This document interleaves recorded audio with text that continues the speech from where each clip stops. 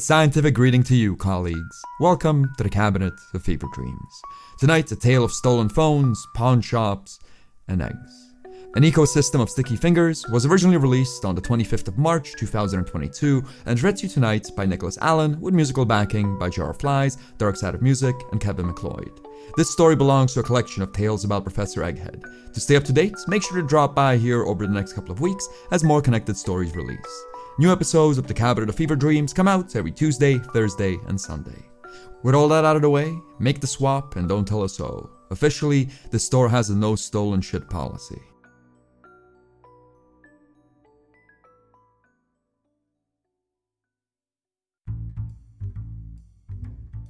After some nasty business last year, my boss established a no stolen shit policy, and that provided a lovely hole in the market.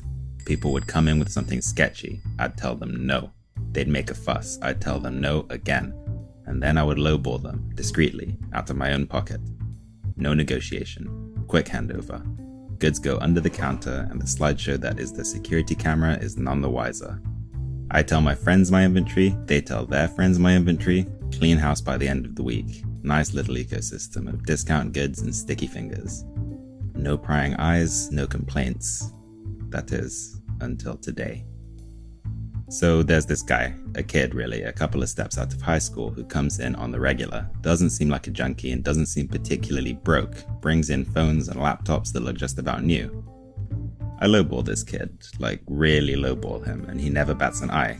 Figured he's just some college boy who gets a kick out of stealing his friend's shit. The money, for him, was just the cherry on top of an adrenaline rush Sunday. I didn't have to invest too much to turn a profit with him. He's probably lifting this shit off his classmates, so I figure it's a limited time offer. No one heists from the same spot forever, so I go all in. It's good money. I buy the stuff for a penny from the kid.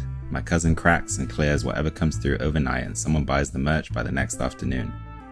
I was pretty sure the guy was going to get caught eventually, but I didn't expect it to happen the way it happened. He stumbles in last morning, reeking of booze and sweat. Kid's huffing like an emphysema case, and his skin is the color of drywall, but he's still patient. He puts an iPhone on my counter. No cover, brand new. I point to the stolen goods sign for the benefit of the camera, and then we make the swap. Kid looks like he's about to pass out. I ask him if he's alright. He says yes, takes his cigarette money, and shuffles out into the daylight. I work in a pawn shop. I meet all sorts, usually bad sorts, on a regular basis. I decide the kid is none of my business and get back to work. The phone, as advertised, is factory new. I still figure I'll chuck it to my cousin for a proper clean, but I hit up the group chat with the information. Some musician stumbles into the shop with a twinkle in the eye and with his loan and interest in hand.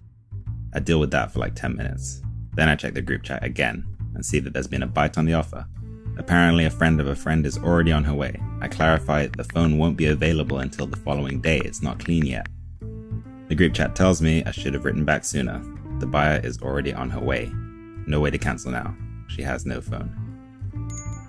Before I have a chance to respond, this thoroughly caffeinated chick comes in. She's in a rush, she says. She needs the phone real quick. I tell her to come back tomorrow. She throws a fit. She doesn't have time, she says. Something late gas payment. Something can only pay with an app on the phone. Something might get evicted if not paid by noon.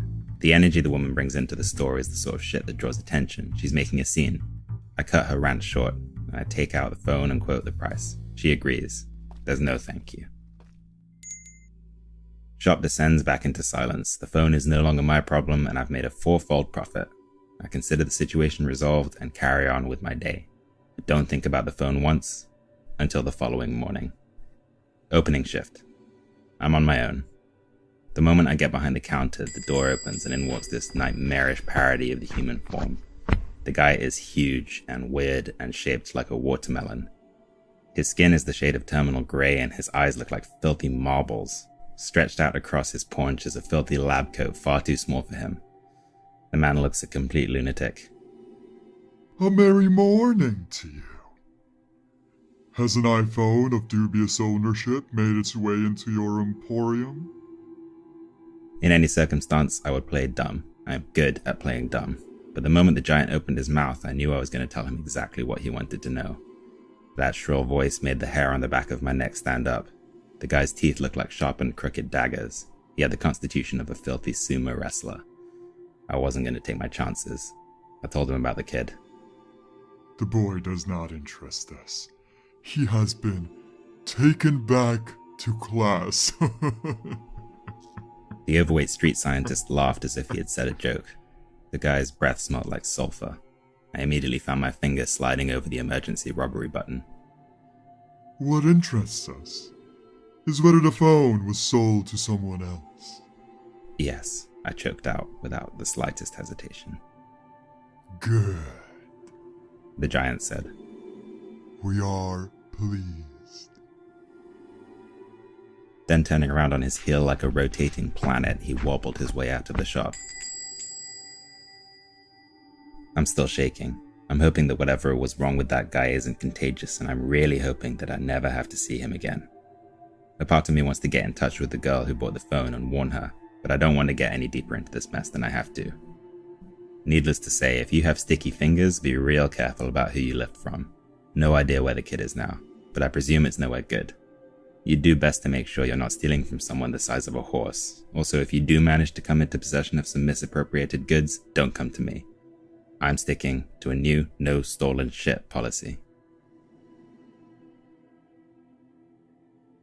The Cabinet of Fever Dreams is written and produced by Mike Jesus Langer and is brought to you by patrons such as Moo, Serafina L, Lucky J. Horton, Kus, Bob Kondirk, Chicken Mixer, Daniel Wengel, Mr. Creepypasta, Charlie Cooper, Dante Kincaid, and Matt. If you'd like to join these fine people and support the show and get early access to episodes along with a bunch of bonus content, drop by patreon.com/MikeJLanger. That's all for tonight. See you all on the next episode of The Cabinet of Fever Dreams.